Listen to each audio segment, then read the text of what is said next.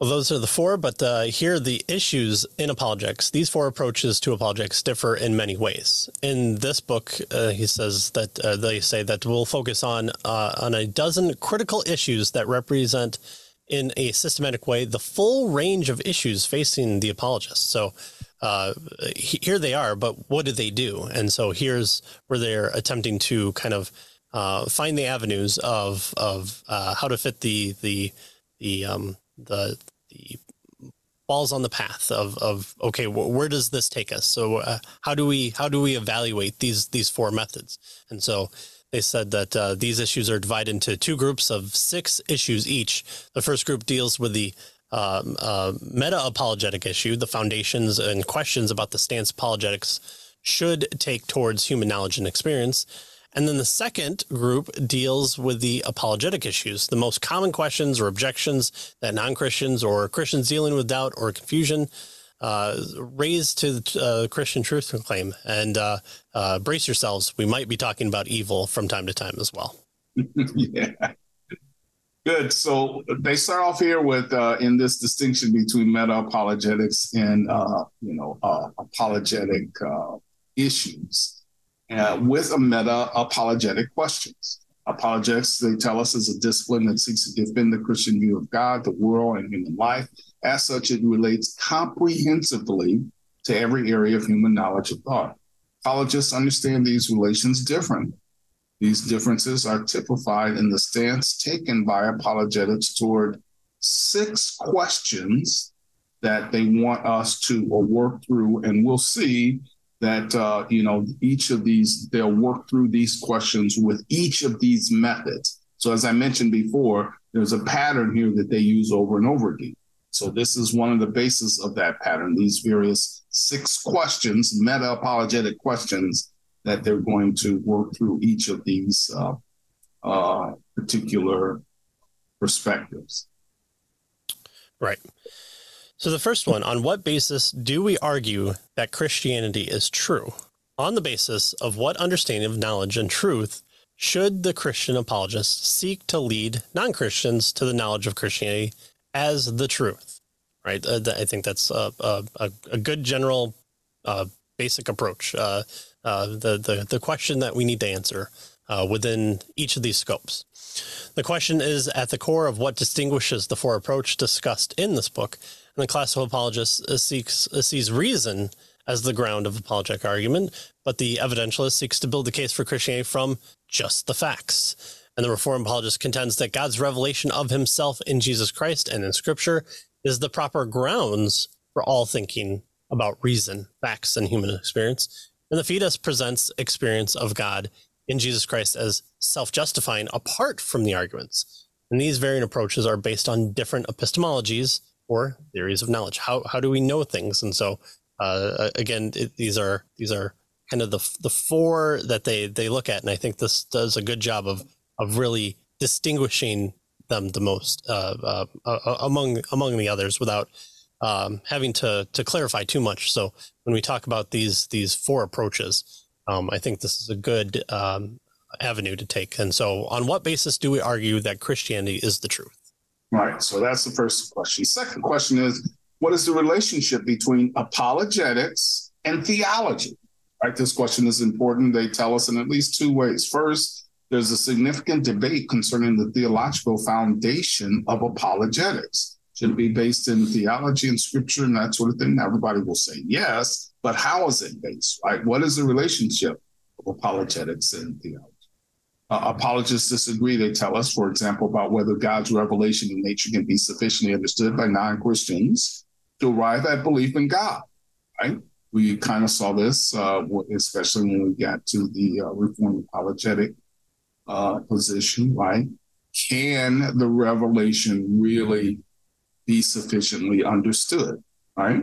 Or has sin so clouded our minds and mental processes that it really can't? So This disagreement is closely tied to a debate over the effects of sin on our human reason. Right. So when we went through our John Frame book, we talked about the noetic effect of sin, and Frame made the case, and Van Til would make the case as well, that the noetic effect has a great deal of impact on our reasoning, on our minds. The renewing of our minds is what comes from salvation, as well as renewing of the heart. And so for kind of the Reformed idea of that, it plays a key part. But there are other also theological persuasions that emphasize it or de-emphasize it. And so this question of where does apologetics and theology commingle, or where must they keep separate ties, is a good question to ask. Well, second, apologists hold different views about the relationship of apologetics as a discipline to the discipline of theology, particularly systematic theology. But some apologists view apologetics as a branch of theology, whether major or minor, while others regard it as a preparation for theology. So at what point does apologetics enter into the conversation? And so some people think that's what you have to start with first, and then you go into theology, and some view it as a kind of an offshoot of theology. So you have your theology, and from there, what do you do when it comes to unbelief? And so I think it's Oliphant who says that I may have the citation wrong, but the idea of apologetics is the application of God's word to unbelieving thought. So that's kind of the biblical definition for atheism there as well. So how do we approach then theology in relationship to apologetics, or vice versa? Or are they handshakes? Does priority matter? And so each of these four will take a kind of a different approach to them. Right. Good. So question one, on what basis do we argue that Christianity is the truth? Question two, what is the relationship between apologetics and theology? Question three, they tell us, is should apologetics engage in philosophical defense of the faith? So what part does philosophy play with regard to apologetics? Kind of the third issue that they want us to see. Mm-hmm. Apologetics is often viewed and practiced almost as if it were, a synonym or synonymous with a philosophy of religion, as a discipline that seeks to apply the tools of philosophy to defending and defining and proving keys of Christianity. So, on the one hand, it's all about philosophy and the philosophy of religion, and that's what apologetics is all about. On the other hand, some apologists show great disdain for philosophy, regarding it as, notice, the enemy of Christian faith. So let's keep philosophy out of it. Right? Meanwhile, other apologists, they tell us, have regarded such efforts as inevitable, compromising the Christian message that is supposedly being defended. So again, we need to. So what does philosophy play? It's the question here with regard to the defense of the Christian faith. Now they're going to have to give us kind of a defined philosophy for us, right? Search for wisdom, perhaps, that sort of thing. But we need to answer this question. Right. So that's the third question that they want us to see. The distinction, this third question brings about the distinction of each of these four positions. Right. I think when people think of apologetics, I think this may be the question that scares them away the most, because, if we're talking about P, then Q, if not P, then Q, am I going to have to just look at these, or Bayes' theorem? I somehow take a historical account and I put it through some sort of math algebraic equation, and out pops either a 1 or a 0, and I'm supposed to go, that proves that God exists. And so here I think is where the scary part of apologetics comes into play. One that proves it. When one pops out, one is good. Yes, yep. It's binary, binary all the way down. Yeah. Well, then 4, can science be used to defend the Christian faith, is the next question. For many non-Christians today, science poses the most formidable intellectual objection to the Christian faith. Yet Christian apologists differ markedly in their view of the proper stance to be taken towards science. Some embrace the findings of science enthusiastically, claiming to find in them direct confirmation of the Christian faith. Of course, it depends when you want to claim the science, but that's a question that we'll uncover. But others then take the opposite position, viewing science in general with suspicion regarding certain prevailing theories of science as inimical to the Christian faith. And so we have the, philosophy. Where does philosophy come in? Where does, the relation between theology and apologetics, and then science, and now fifth, history, right? The fifth question is, can the Christian faith be supported by historical inquiry? And the diversity of views they tell us on science among apologetics is paralleled by a similar diversity concerning history. Some apologists take the truth of the Christian message on its historical verifiability, right?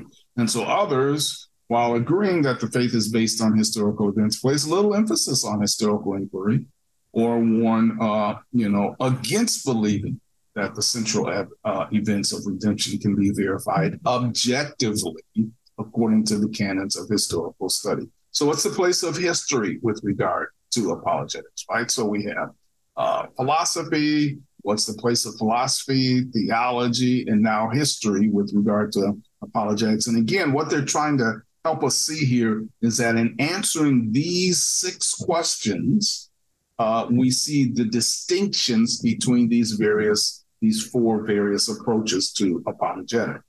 Right. Well, and then the 6th and final question that they're going to look at is, how is our knowledge of Christian truth related to our experience? All human beings possess new information and ideas by relating them in some fashion to their own experience in life.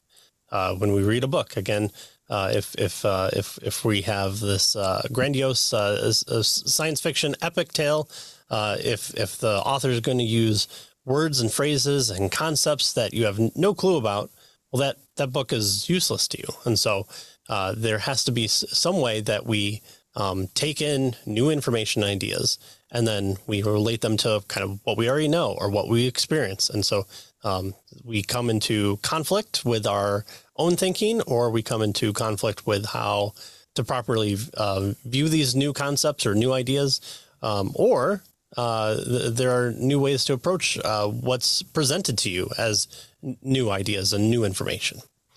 The fact necessitates giving some consideration to how apologists should relate to experience. And some apologists seeks to analyze human experience in terms of universal truths in which the Christian message can be grounded. And others eschew argumentation about experience and instead call on non-Christians to experience God's love in Christ.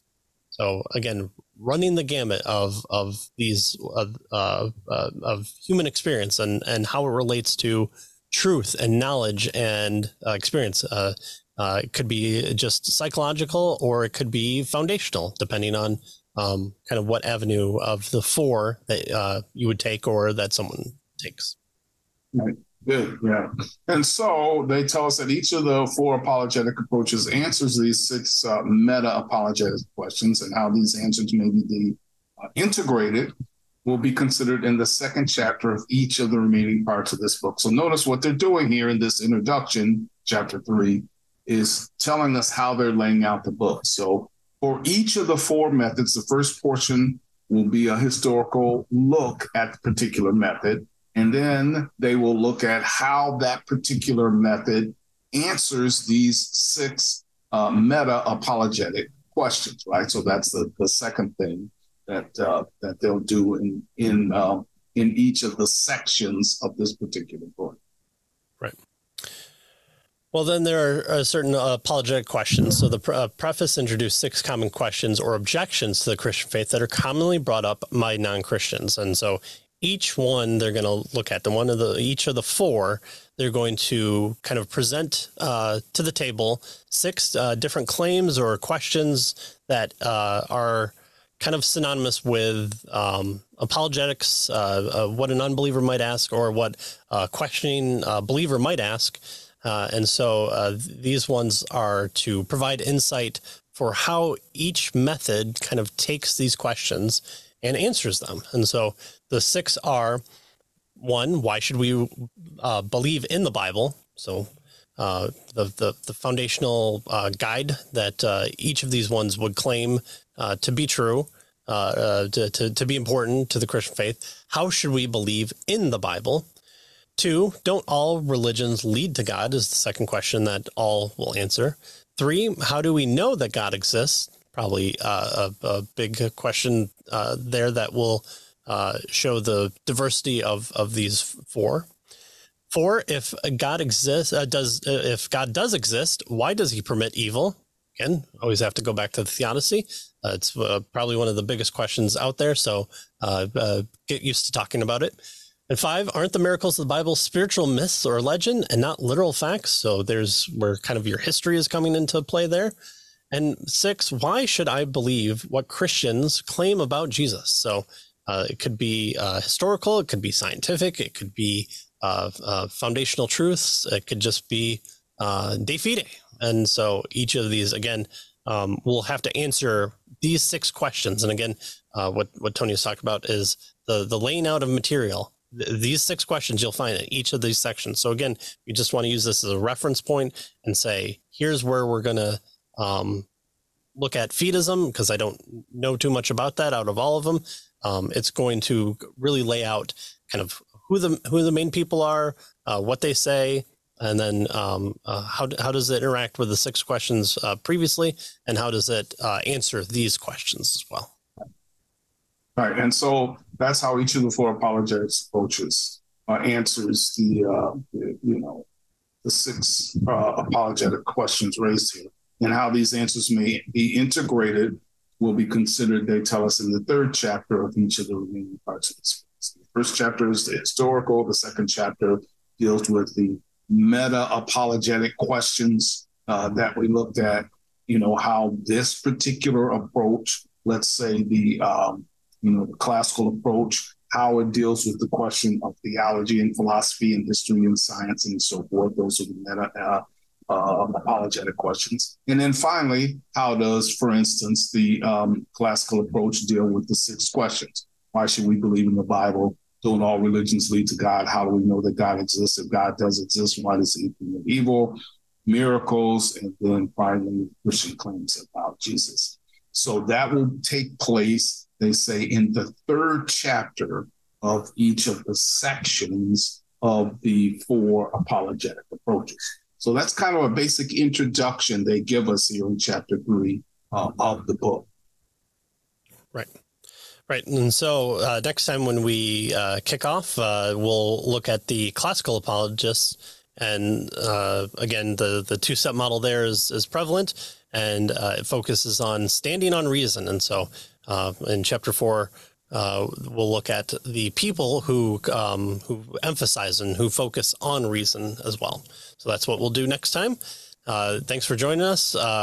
We post every Monday, the full episode, and then from there we break it up into smaller parts. And so you can find those on YouTube and Odyssey and Rumble, and also on the website, caveofthecross.com, where you'll find a whole slew of our other 9 books that we've done so far, and book reviews and just question and answers that we've asked before, and guest appearances and stuff like that. So you can check out everything on caveofthecross.com and sign up through your podcatcher through there.